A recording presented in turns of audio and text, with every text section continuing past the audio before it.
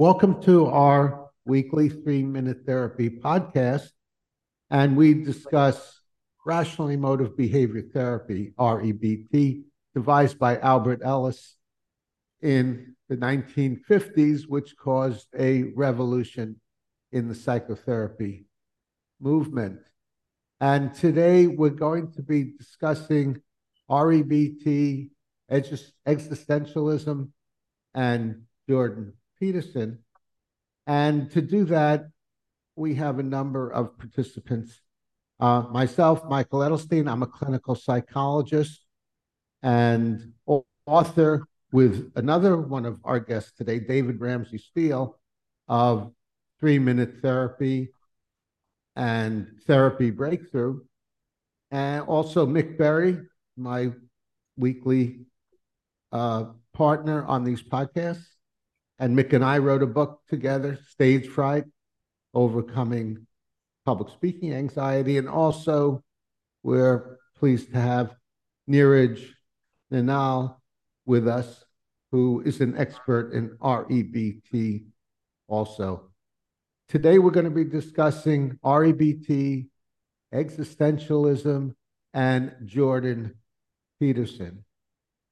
David, would you want to start by just giving us a brief idea of what existentialism is? Oh, dear me. Okay. Well, existentialism is one of these movements, and other examples would be liberalism and socialism, where people started calling themselves by that label, and then they looked back into history. So you get various people who never heard of existentialism, like, for instance, Friedrich Nietzsche, called existentialists. But really, existentialism, I don't know whether he invented the term, but it became a popular thing in France after the Second World War because of Jean-Paul Sartre, who I suppose is the leading philosopher in France in the post-war period. And he called himself an existentialist, and it became very popular. Teenagers in cafes in Paris called themselves existentialists on a major scale. So, you have to understand that in France, it's unlike other countries. Philosophers are like rock stars.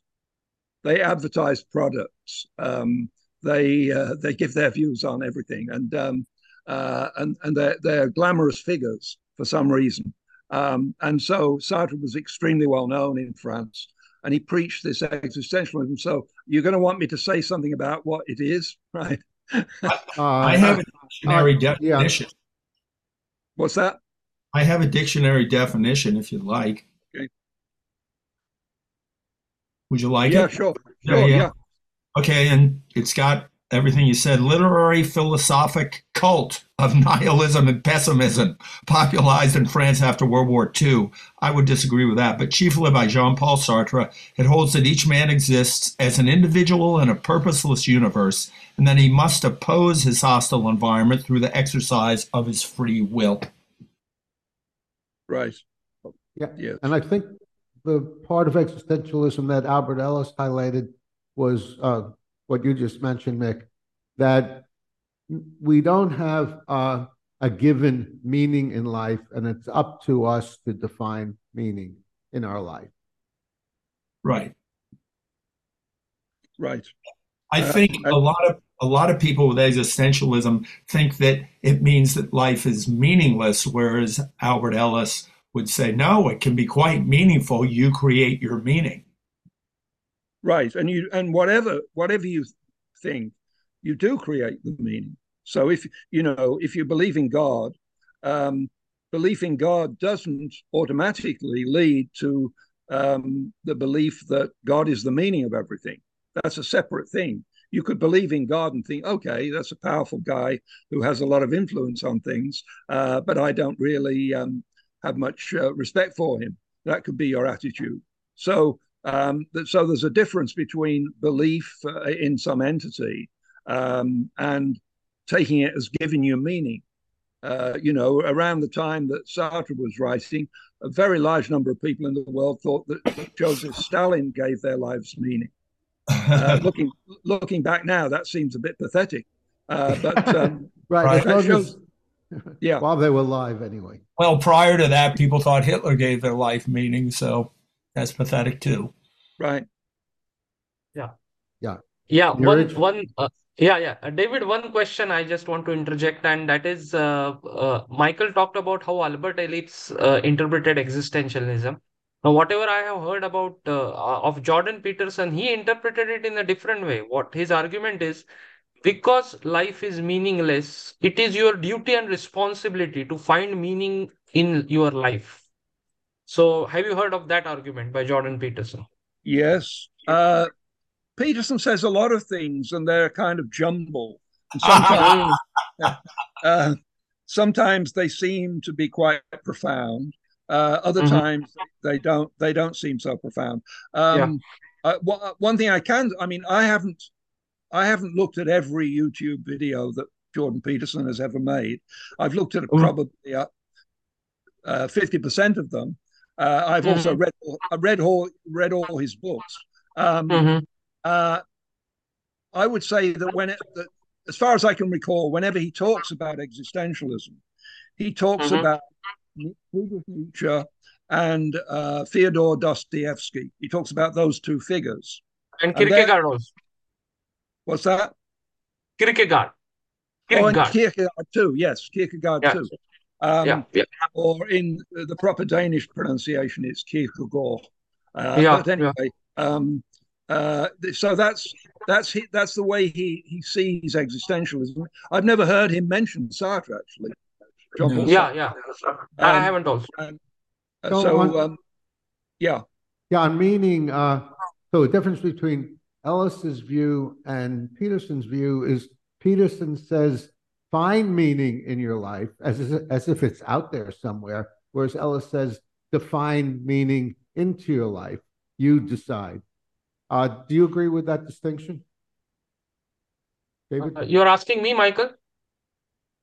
Anyone who has an opinion on that?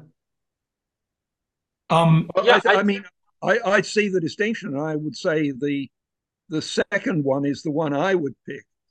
I don't think I mean, there is a sense in which you're looking for the meaning, and that is to say, what is the best fit between your own genetic and cultural heritage and things you might do. And some people might start out thinking they're going to do something, but it's actually very ill-suited to their genetic or cultural heritage. So in that sense, I think there is some sense in talking about finding the meaning. But good point. Ultimately, you choose, I think. And I think in that sense, Sartre and Peterson are correct.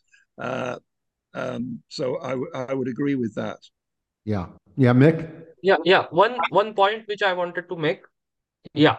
So in that context, what I can sense out of Peterson's proposition is that he says that meaning is something you must have. So he talks about one part of meaning, he talks about you must have a routine, and he then gives some biological evidence for that if you don't have a routine, your circadian rhythm goes for a toss, and therefore you should have a routine and stuff like that.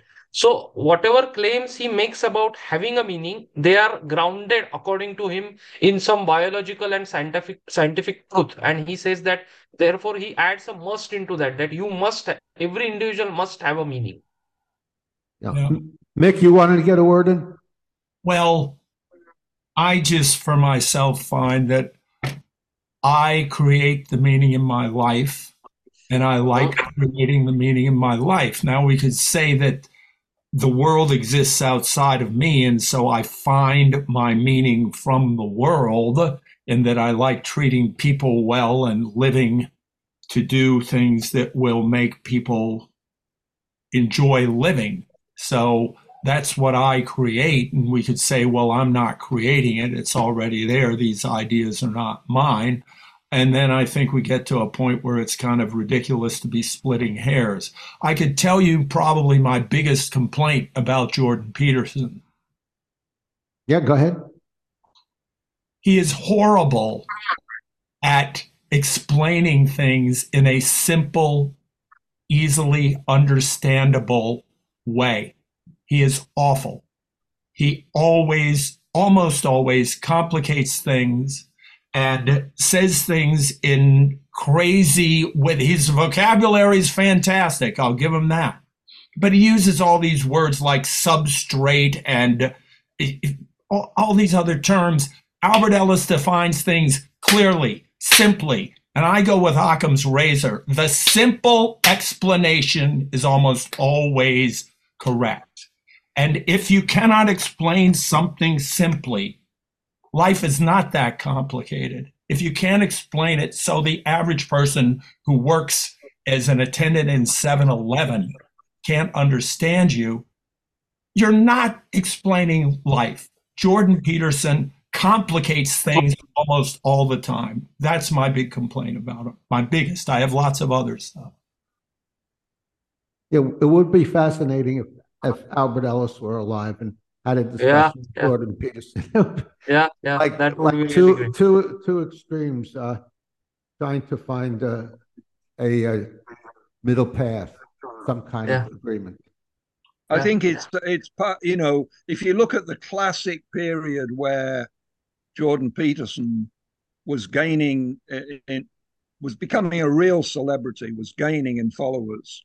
It was just before and during the period where he went on the road with Dave Rubin, and he gave these monster presentations where he would talk. Typically, he would talk for about 2 hours about some biblical story, but 95% of his talk was a digression into other matters. He would sometimes joke about that. So, like, he's got a lecture on the origin of the idea of God. And when it's about an hour and a half in, he says, well, you notice we haven't touched upon God yet. But I mean, I think if you look at his performance in that classic period where he was becoming this huge celebrity, what he presents is someone who is thinking things through and doesn't really know where he's going to land. He's sort of he's trying to puzzle it out and show you thinking aloud what he's doing. He's not presenting you with a finished package. And of course, I mean, I think this is quite useful as what Popper called an immunizing stratagem. That you can say, well, I was just thinking aloud. Someone criticizes you. That was just part of my thinking aloud. And I eventually landed at a different place. So, I mean, I have to say this, and this is something we should bear in mind.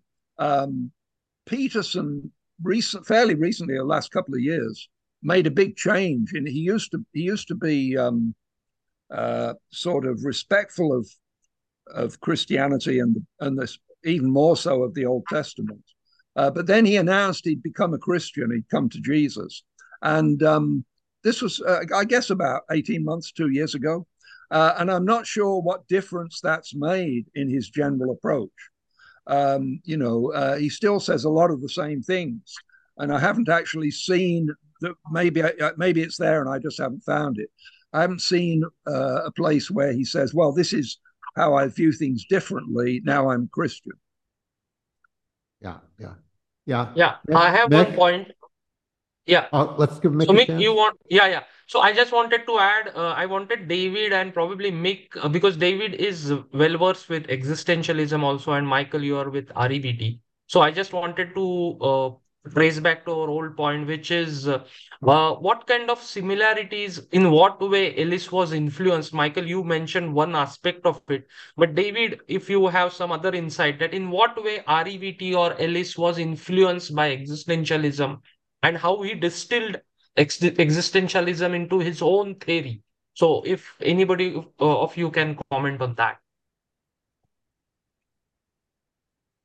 Aside from what I had mentioned earlier, just that one simple idea, I don't have anything to add. David, did you? Not really. I mean, I think when I first read about existentialism, which was about 60 years ago, my first reaction to it was, this is all very obvious. That's what I thought back then, There is a sort of kernel of truth in existentialism, I think, it's well, Sartre's existentialist slogan was typical kind of using complex prose, the kind of thing that Mick was objecting to, but it's existence precedes essence. And what that means is you exist and you don't have any purpose. You don't have nothing defines you. It's open. It's a bit like you see, Sartre developed out of Heidegger, and Heidegger has this idea of thrownness. You're thrown into the world, and you find yourself in this world which is full of absurdities, and you try to make sense of it. But this is a common thread in these writers, and I think there's a great deal of truth in this. If I think back over my life, I was thrown into the world. I found all kinds of things I didn't particularly like, and I found absurd. I tried to make sense of it, and eventually, I thought I did make some sense of some of it. The great thing about Sartre is this emphasis on choice, that you decide. The other thing about Sartre is the emphasis on action as opposed to airy-fairy theories. There's a place where Sartre says, if you live out the comedy of loving your mother, even though you don't really love her, it's just the same as loving your mother, because what you're doing is the same. So, in other words, you look at things in terms of the actions, and so this leads to this idea of committing yourself. You commit yourself to something. It could be Nazism, it could be communism, it could be Christianity, but you make this commitment, and that's a free choice. And of course, Sartre has this idea. Sartre, in many respects, was very anti-Freud and didn't like all this psychoanalytic idea. This is where he's different to Peterson. Didn't like this psychoanalytic idea that you're being ruled by forces you don't understand. Sartre hated that, and he didn't accept there was such a thing as the unconscious mind. So this leads to this idea. You're in this void with no clue, and you just have to make a choice, and you have to commit yourself. Yeah, on choice, Albert Ellis said it simply. He said, if you like war, work for war. If you like peace, work for peace. But make a choice and throw yourself into it. Mick?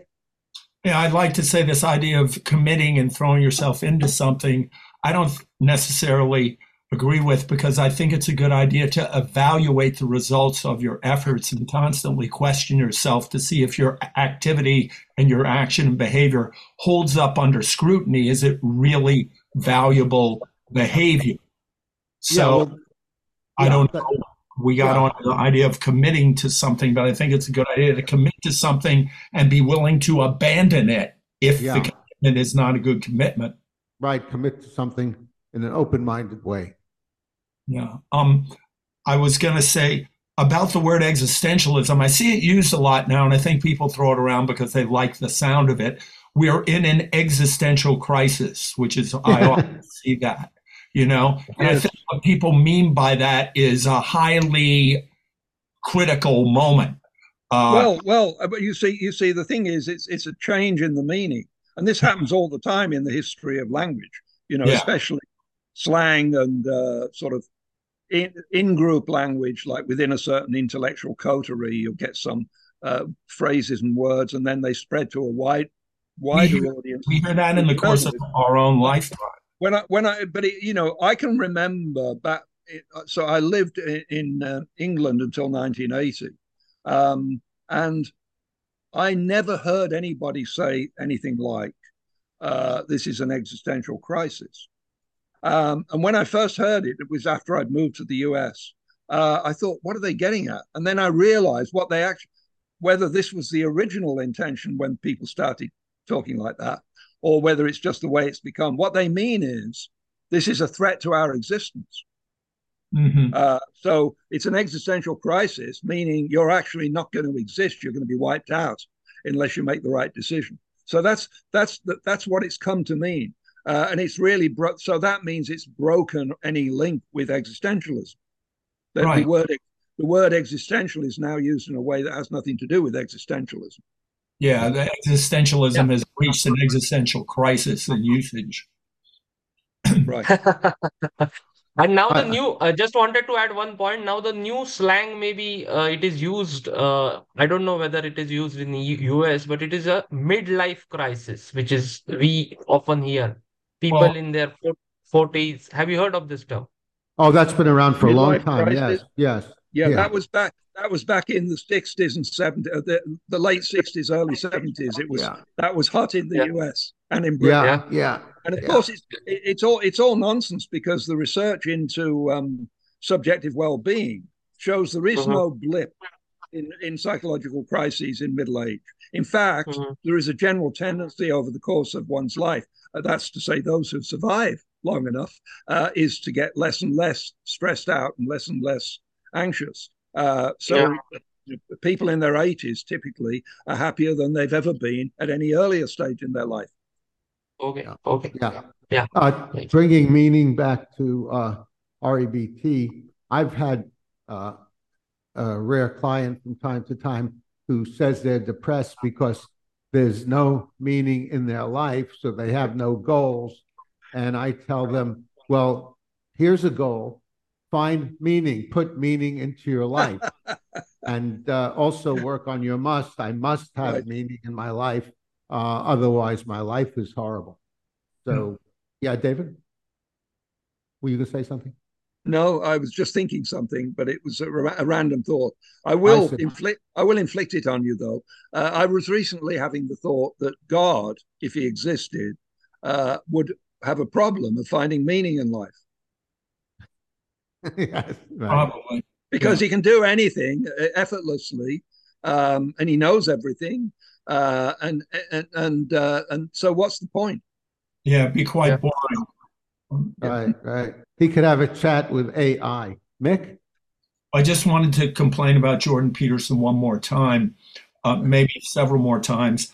I see him constantly, vehemently arguing his point and his solutions for things. And his solution to so many things is solvable through rational motive behavioral therapy.